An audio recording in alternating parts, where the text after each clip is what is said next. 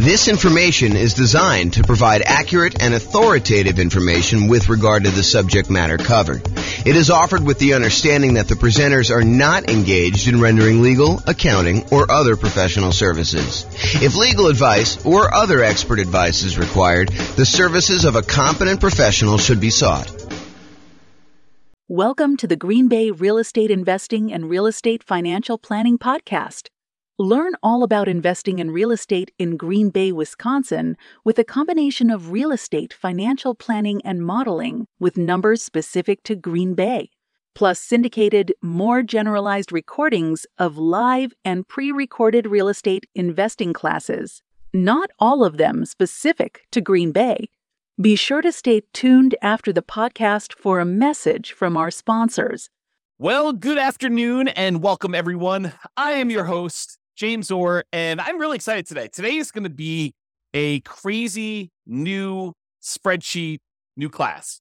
And so this class is called Rental Portfolio Return in Dollars Quadrants. It's a new spreadsheet you've got that allows you to track your entire rental portfolio's returns for all of the different quadrants you have: appreciation, cash flow, debt paid out, cash flow from depreciation, reserves, and it allows you to summarize that. Plus, it gives you some extra information about how those different returns are taxed and whether they're cash now, cash later, more speculative, less certain sort of stuff. So like we have like all those different things involved there. So you can go download a copy of the newest spreadsheet at refp.info/RPRIDQ.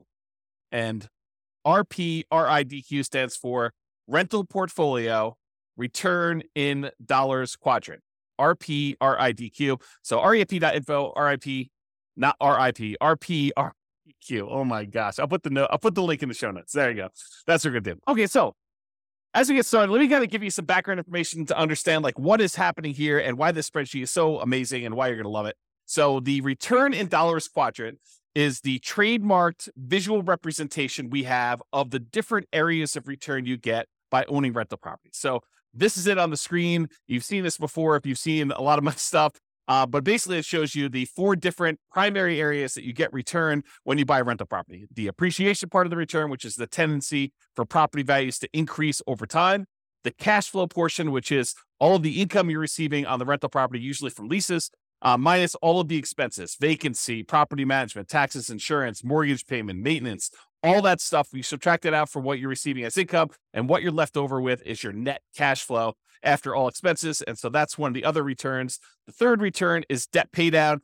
If you've got an amortizing mortgage and you're making monthly payments or regular payments on that, then with each payment, a little bit of the loan is paid down and you owe less. The amount you pay down in principal is your return from debt pay down. It's the amount of return you're getting by paying down the loan each particular month, and your equity is increasing by that amount.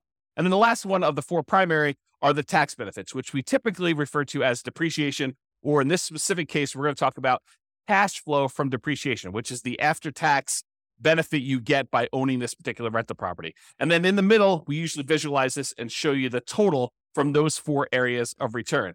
Now, when we look at that graphic, a lot of times we're like, well, what time period does this cover? And really, it depends. So these can be both forward-looking, as in like we're looking at the returns we're going to get in the next year on a property, or they may be that we're going to look at the returns we're going to get over the lifetime of owning the property. So really, the time periods can be forward-looking, or we can look at this and say, hey, what did I earn in the last year from owning this particular rental property? So it could be backward-looking. The most common that we use is how much will your property appreciate, have cash flow, pay down on the loan, and have tax benefits from owning the property in the form of cash flow from depreciation over the next year. That's the most common version, but we can do any other version you want. We can do over the entire ownership period. We could do the next 11 years as some arbitrary number, or really whatever you want to do. And this is really a, in quotes, pro forma, or the form that this will take, or another fancy way of saying that, another like more common way of saying that is we're guessing what the return is going to be in the next year. Like when we buy a property, do we know what the property will appreciate in the next year? Absolutely not. A lot of times we're guessing as to what that will be. Do we know how much the property will cash flow next year? Well, we know the lease amount. A lot of times we know the expenses that are fixed on the property, like taxes and insurance and, things like that. But do we really know what the maintenance is going to be on a property? No, we can set aside a fund for maintenance. Do we really know what the property management is going to be on that property? No, we can guess if it's in steady state and the property is kind of just humming along and no real big issues. But there can be unusual things that happen in a property, different maintenance, different vacancy, different property management fees.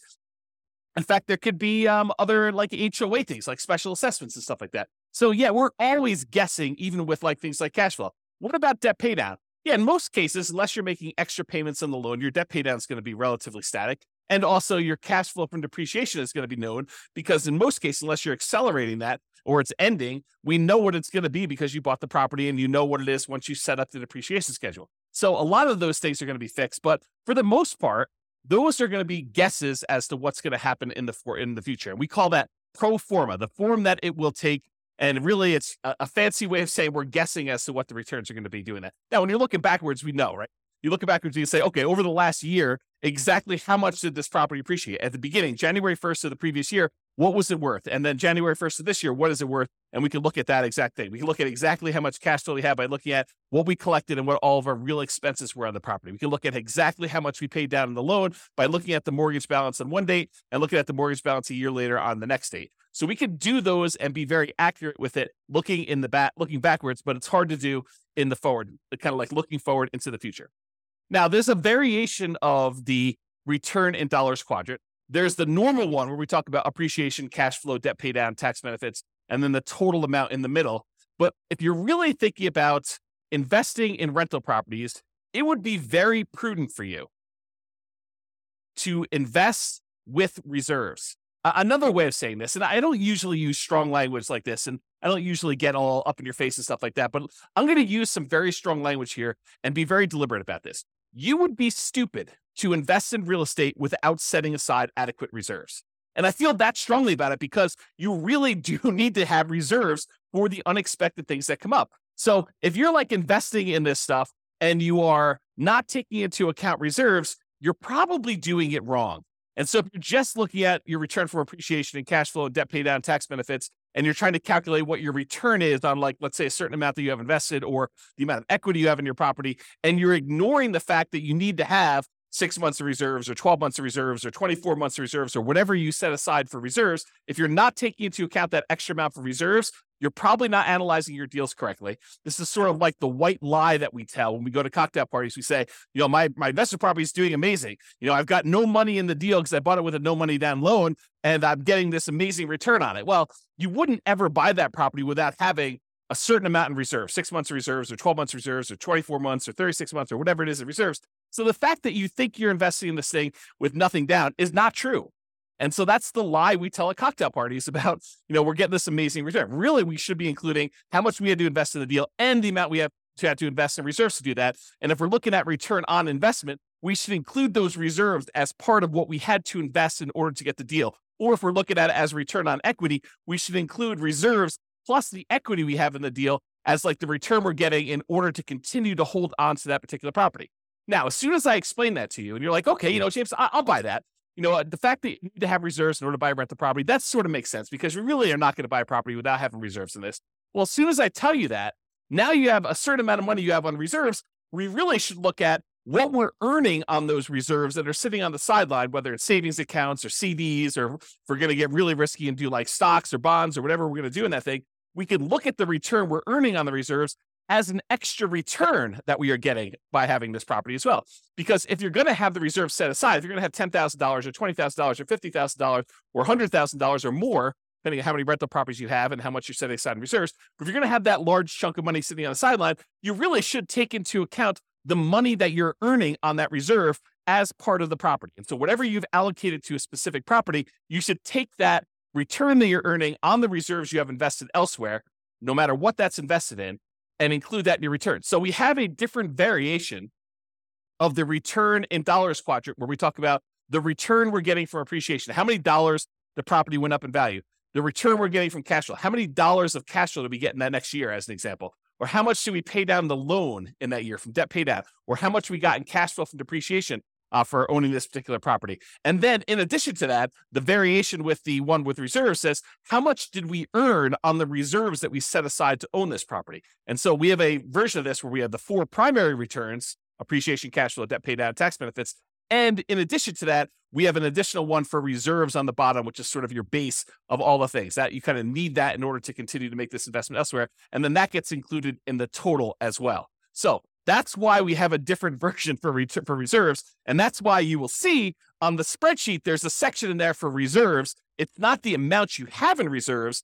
It's the return you're earning on the reserves you have set aside in order to own this property. Okay. So there are 2 flavors of reserves. And this is just sort of like by definition. It's like how we define the kind of return in dollars quadrant plus, R6 is the 6-month reserve version and R12 is the 12-month reserve version. But, you could arbitrarily say, hey, look, I'm actually going to set aside 24 months of reserves on all my properties, and I'm going to keep it into a savings account, and which I'm only earning, 1% or 3% or 4% or whatever you can earn at the time by doing that. The 2 flavors we have by default are this 6 months of reserves version, which we assume you're keeping in something really, really safe, like a savings account or a CD or something like that, where you're earning a very small percentage. And we've arbitrarily picked 1% as an example from this. Or you have 12 months of reserves. You have, at least twice as much as you think you might need if you were going to keep it in something safe, but you're going to be able to invest the majority of that in something a little bit more risky, like stocks or bonds. And we're going to just arbitrarily say, not that you're guaranteed to earn 8% in the stock market. We're just arbitrarily going to say you're earning a higher amount. And we picked 8% as just sort of like really rough number to estimate what you might earn in the future by keeping 12 months of reserves on the side. And this class was not intended to be a whole class on reserves. It's really just sort of like touching the surface of this discussion to show you why there are 2 different flavors of the return in dollars quadrant. One where we keep 6 months of reserves and we're earning 1% on that money, and another one where we keep 12 months of reserves and we're earning 8% on that money. And I've showed you 2 different examples of how the returns might look on the same property where you do 6 months of reserves or do 12 months of reserves. And one thing I will point out is the amount you earn from appreciation and cash flow and debt pay down and tax benefits, the dollar amount you earn on all those does not change if you have 6 months of reserves or 12 months of reserves. What does change is the amount you earn on the reserves. And I'm going to pause for the briefest moment and let my puppy out because he keeps on coming over to me and then he walks over to the door and he's getting to be old. He's like 15 years old. So 1 second.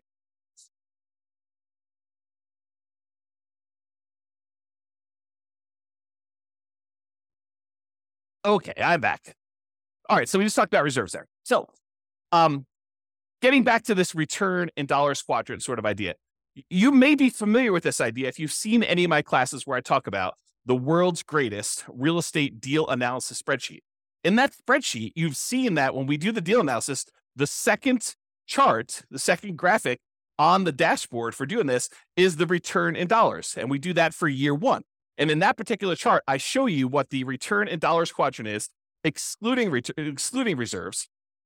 I show you each dollar amount of appreciation, cash flow, debt pay down, and cash flow from depreciation. Then I also show you the returns for return in dollars quadrant for R6, which is the 6 months of reserves earning 1%. And then finally, I show you the RIDQ plus R12 for 12 months reserves at 8%. And I've highlighted those in red there. You can download a copy of the world's greatest real estate deal analysis spreadsheet. If you haven't seen it before, just go to refp.info and you could download a copy. Just put in your email address and they'll email you. The system will automatically email you a copy. It takes a couple minutes to do it, but it's automatic and it'll happen for you there. So really, when you're looking at the spreadsheet, we've got this on there and you're used to seeing it in this form, but we show it in different ways. Sometimes we'll show it as like this graphic, or sometimes we'll show it as a square with, the 4 different things with the total in the middle. Sometimes we'll add reserves on the bottom. Sometimes we won't. And so you could see all of those on there on the dashboard. If you want to see more than just year 1, you can always go to the overrides tab in the spreadsheet. There's more than one tab for the spreadsheet. The first tab is really the dashboard with all the inputs,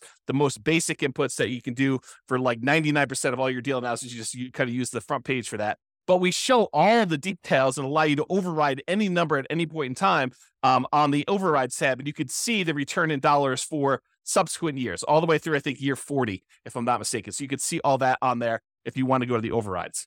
Okay, so that's how you do it. And that's what you normally see if you were looking at one deal that you're analyzing. So if you want to go look at a particular property that you're considering buying or a property that you already own, you want to just run it through the deal analysis spreadsheet, the world's greatest real estate deal analysis spreadsheet, then you can go see that. But what if you want to see all of your properties?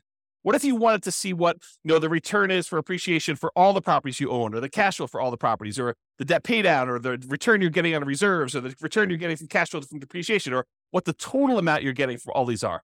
Well, if you have access to the real estate financial planner software, you can see your entire portfolio starting at any point in time. You can see it from the very beginning when you start analyzing. You can see it 10 years in the future, or year 17 when you're going to actually retire, or year 22 when you're going to start collecting your Social Security. You can look at what your portfolio would look like, a snapshot of that, any point in time using the real estate financial planner software, and you can see it in kind of like 4 major views. The first view is you can see it in this sort of like stacked column where each individual property, it shows you the breakdown of how much you're getting in appreciation, how much you're getting from cash flow, how much you're getting in debt pay down, how much you're getting from cash flow from depreciation, how much you're earning in reserves. And it shows you each individual property stacked side by side so you can compare them very easily and see what they are. Or you could see any individual property using the more traditional kind of like graphical 4-quadrant thing with the reserves at the bottom, showing you the total amount and how it breaks down for each one of your different returns, the dollar amounts you're earning from each of those. And in addition to that, if you're like, hey, I want to just see one number for my entire portfolio, all the rental properties I own at that given time, we have a version of that return in dollars quadrant, where it sums up all of the appreciation you're getting from all of your properties, all of the cash flow you're receiving for that entire year for all of your properties, all the debt pay down, all of the tax benefits or cash flow from depreciation, all the amount you're earning in reserves, for a total amount in total for all of your properties in your portfolio. And then, of course, if you'd rather see it more of like a table format, we've got that view as well in the Real Estate Financial Planner software. And you can access that. Just go to refp.com or realestatefinancialplanner.com, and you can access that software if you have access already. But what if you don't have access to that? Well, that's why we're introducing the rental portfolio return in dollars quadrant spreadsheet. This works in Excel, might work in Google Sheets. I don't know. I didn't test it there. I can't guarantee it might work in whatever the Apple version of Excel is, but I built it in Excel, and that's what we designed it for. And so I know that it works there. But really what this does, it allows you to go in here and enter in all your different properties, then write down all the different appreciations you have for each individual property, all the cash flow you're earning from each individual property, all the debt pay down you're estimating you're going to earn for that particular year, all the cash flow from depreciation you're going to get, and how much you're earning on all the different reserves. Then it will total up how much you earn from all of those things by property and give you totals for all the appreciation for all the properties, all the cash flow from all the properties, all the debt pay down, all the cash flow from depreciation, all the reserves, and then the total for everything for all properties as one big number at the end. And in addition to that, we kind of break down, which I'll go over here in some detail here, about when you receive the money and whether it's speculative type of return or a more certain type of return. And I've also added something that I don't think I've added before on any of our spreadsheets. I think this is new. I create so much stuff, sometimes I forget what I put in other things, but I think this is brand new. When it is taxed, so all the different returns and when they become taxed and how they are taxed, because different returns are treated differently from a tax perspective. And so we'll go and we'll look at all that, but I just want to show you what the spreadsheet is and we'll go over details. So how do you use this spreadsheet? Super, super easy, super simple. I tried not to make it really complicated. I may in the future combine different spreadsheets and make them all interact and stuff like that. But I wanted to keep this super straightforward for somebody who's just like, I just want to see the return in dollars quadrants. I just want to look at that. So instructions are this. You enter in your property address. You pick a time frame. Usually it's going to be what's going to happen in the next year, but it doesn't have to be. It can be like, hey, what happened last year or what's going to happen for the next 10 years with this property. You decide what period of time you want that to be. And then you enter in your estimated numbers for appreciation, cash flow, debt pay down, cash flow from depreciation, and the amount you expect to earn on your reserves for that particular property. And then you update this as frequently as you desire. So you want to do it once a year? Great. You want to do it every month? Great. You want to do it every 6 months? Whatever you want to do, it's designed for you to use as a tool, as a little dashboard for you to keep track of how your properties are performing when you do this. Okay. So that's as simple as the instructions are. And then it does some calculations for you and helps you and displays it in a really nice way. So let's just talk briefly about how you're going to calculate some of these things for the different things you're going to do now. Let's first talk about appreciation. For putting in the number for appreciation, you enter in your property, you decide you're going to do for the next year in the future.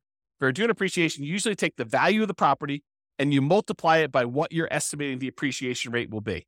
So for example, if you had a arbitrary number, $250,000 property, and it was expected to appreciate at 3% per year, you'd take $250,000 and you multiply by 0.03, and you'd get $7,500 is what you expect that property to go up in value in the next year.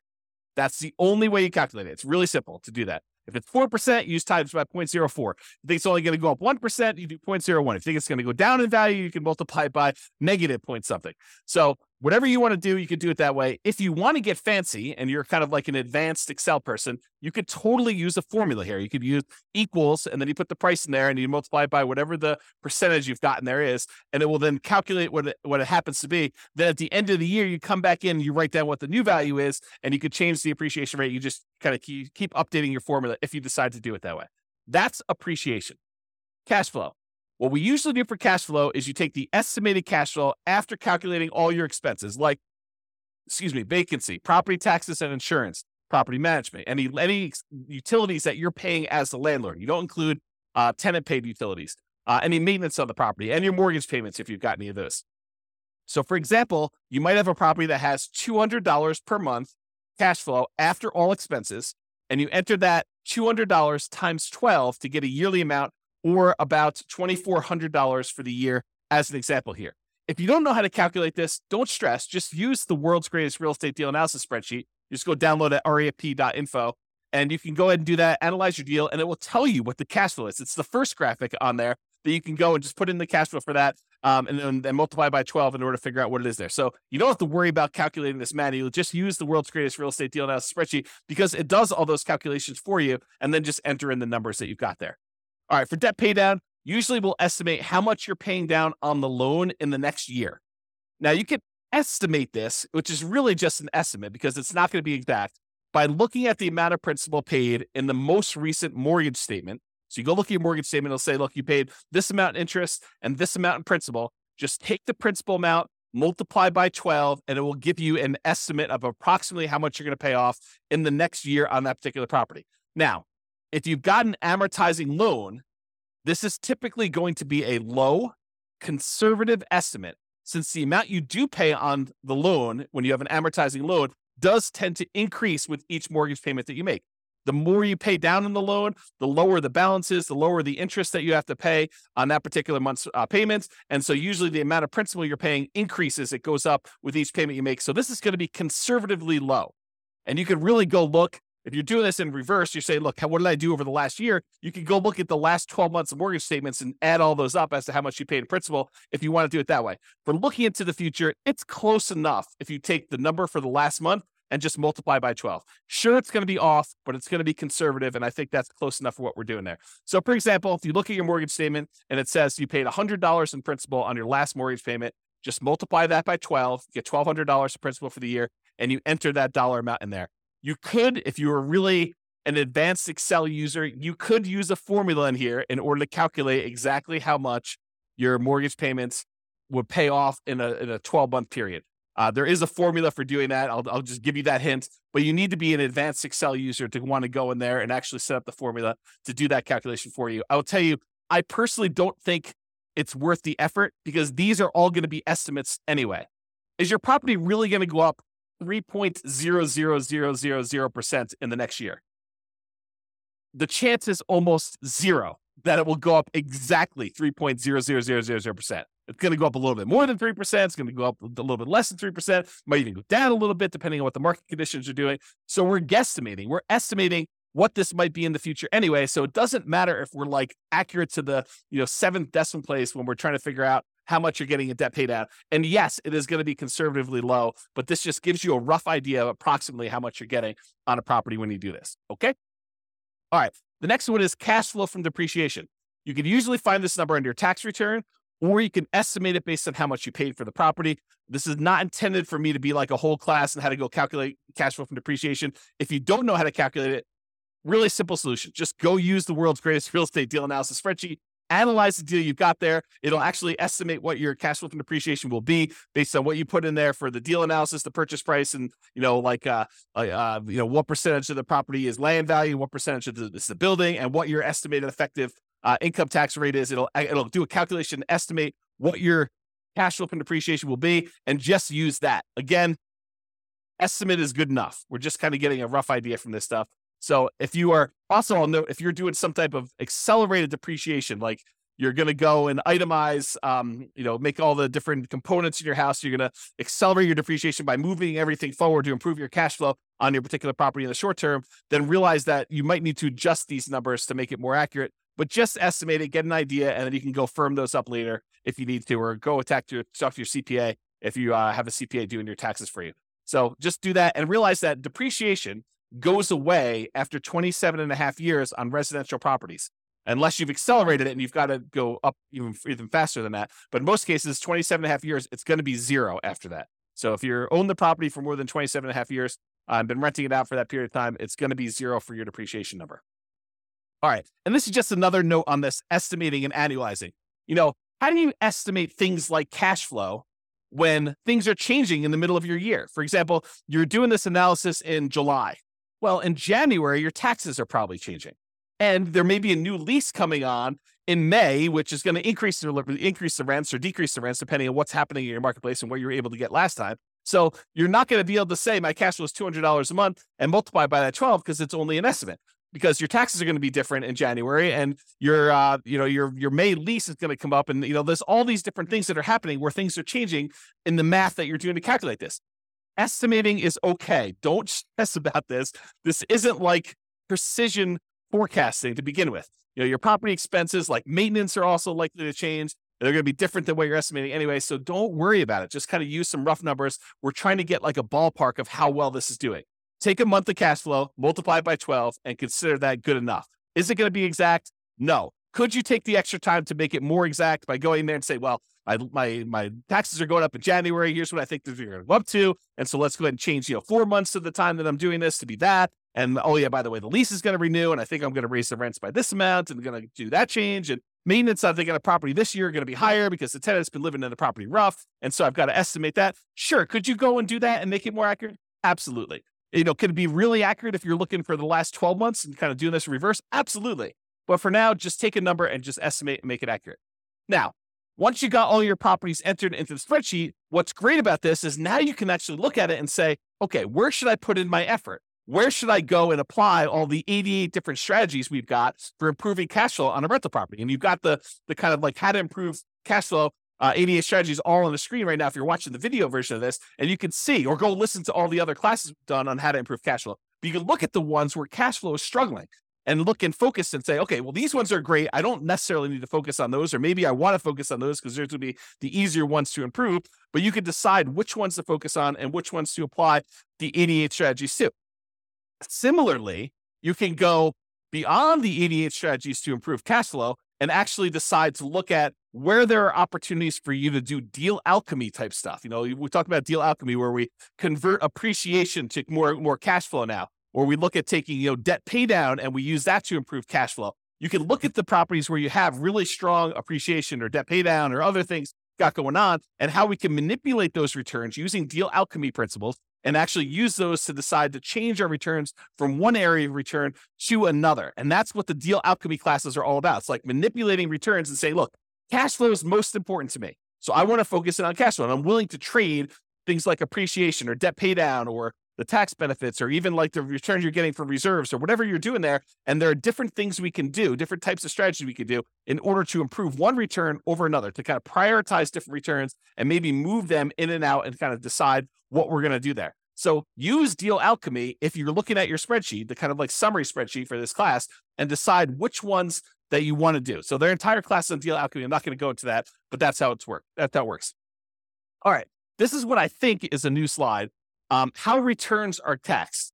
How are the different returns that you're getting from buying a property? How are they taxed? And so this is a new spreadsheet that shows you how it's done and when you're taxed on the property. So let's just break it down. There's appreciation, there's cash flow, there's debt pay down, there's cash flow from depreciation, there's reserves. So appreciation return is typically a deferred return. You're not getting that immediately until you sell the property or you refinance the property, and then it's typically taxed as capital gains. So if you go in to sell the property, then you're going to pay capital gains taxes on the property on the appreciation part of the return that you had during that time.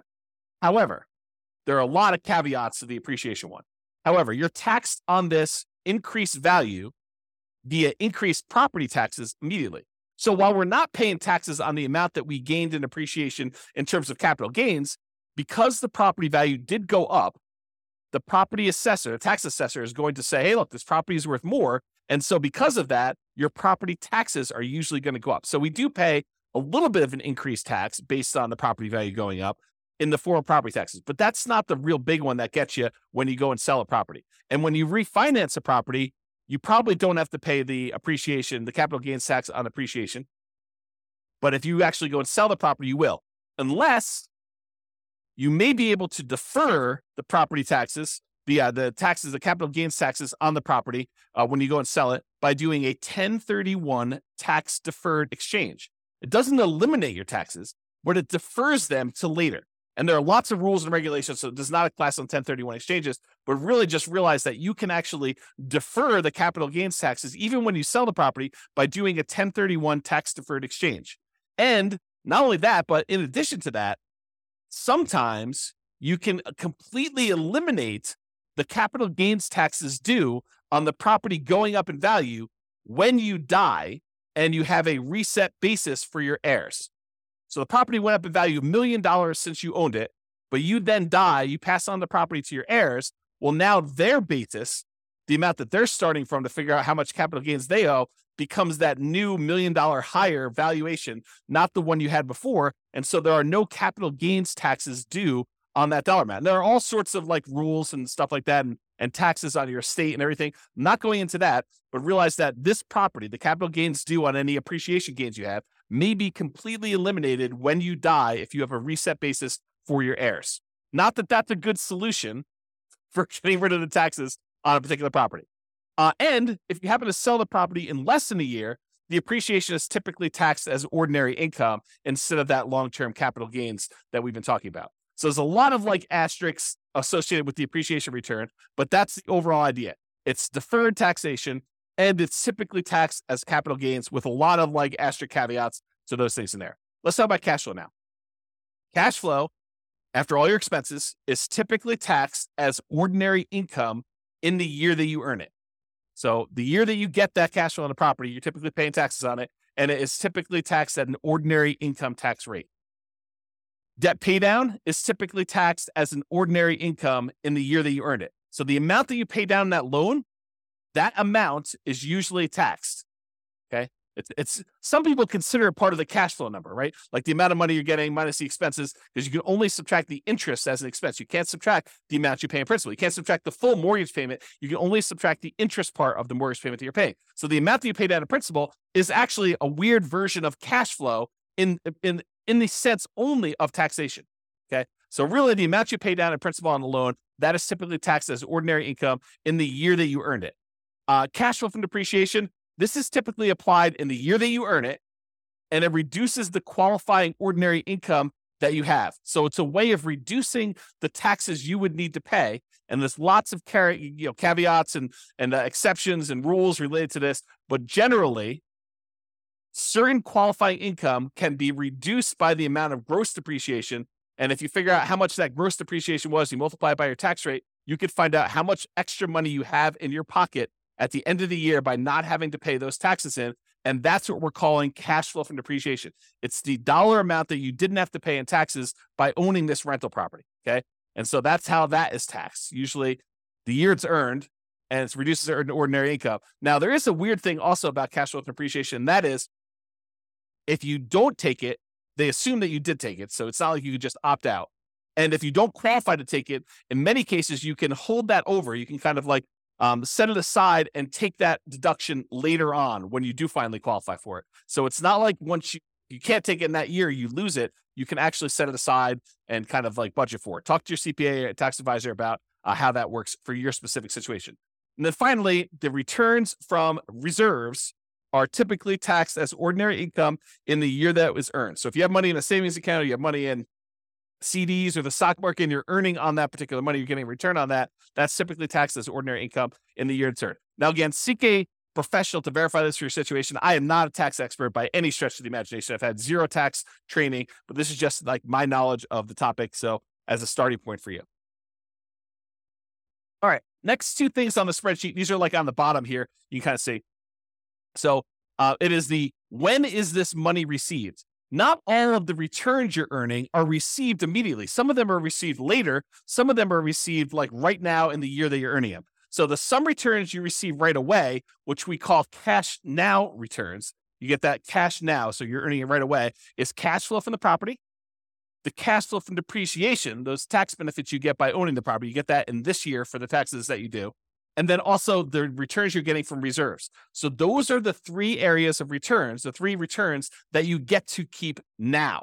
You get to earn this year or this month that you get whenever you kind of receive those. It depends on how you structure everything, but really it's like you're not delayed in getting those. Now, some returns you receive when you sell a property or when you refinance a property, we call those cash later returns.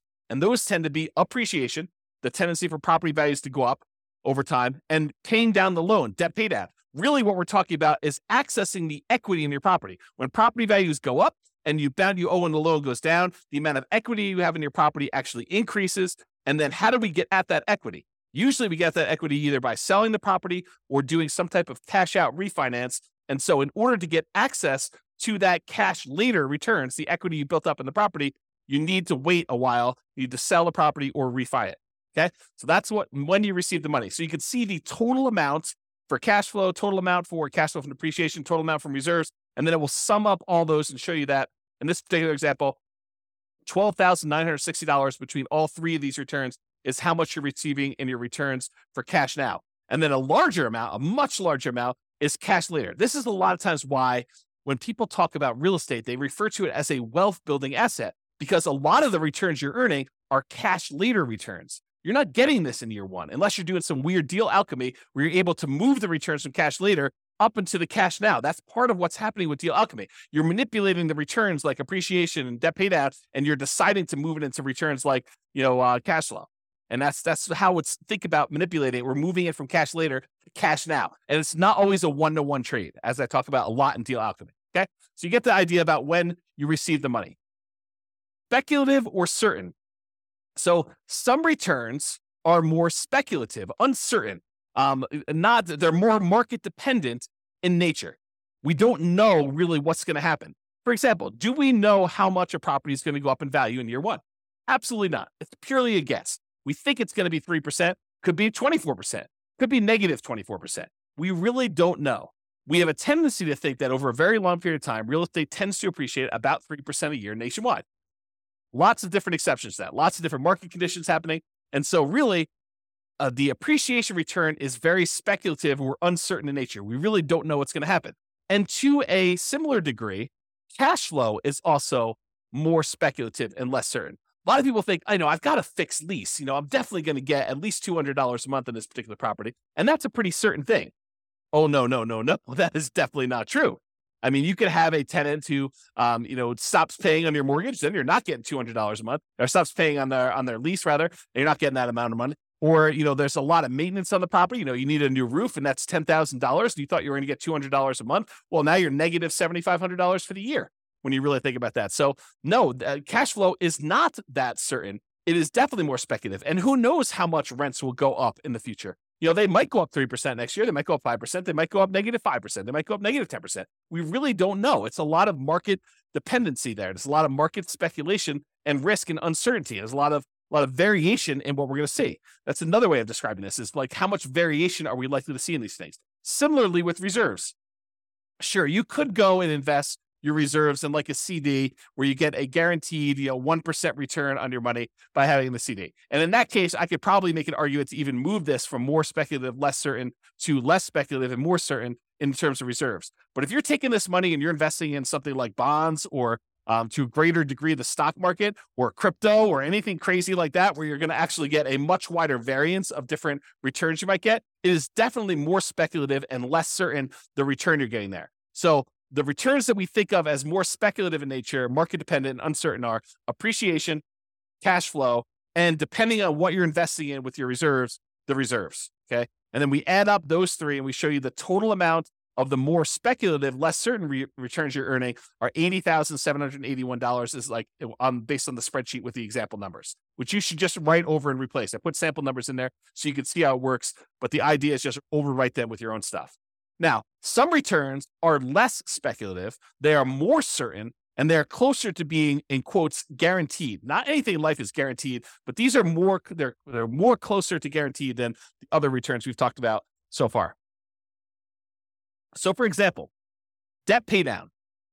The amount you pay down on a loan is contractually determined. So when you get your mortgage on a property, you're agreeing to pay, 360 payments over this time period of this amount. And then you can go look at, well, in payment number 1, this amount of principal is being paid off in payment number 1. If I make the payment in payment number 2 on time, then this amount is being paid off in payment number 3. And so it's pretty much locked in as to what you're going to get. It doesn't matter if property values go up or property values go down or rents go up or rents go down. If you make that mortgage payment as agreed, you're going to get this return from debt pay down. It doesn't matter what the market is doing. It's contractually agreed to between you and the lender as to the amount you're getting from debt pay down. Can you choose to pay more? Sure. Can you choose to not make your mortgage payment and then you're not actually making a thing and you're not going to get that return? Absolutely. So it's not guaranteed and like it's guaranteed. It's like if you're making payments as agreed, you're very likely to get that particular return from debt pay down because it's a contract between you and the lender with certain terms as to how that's all going to work.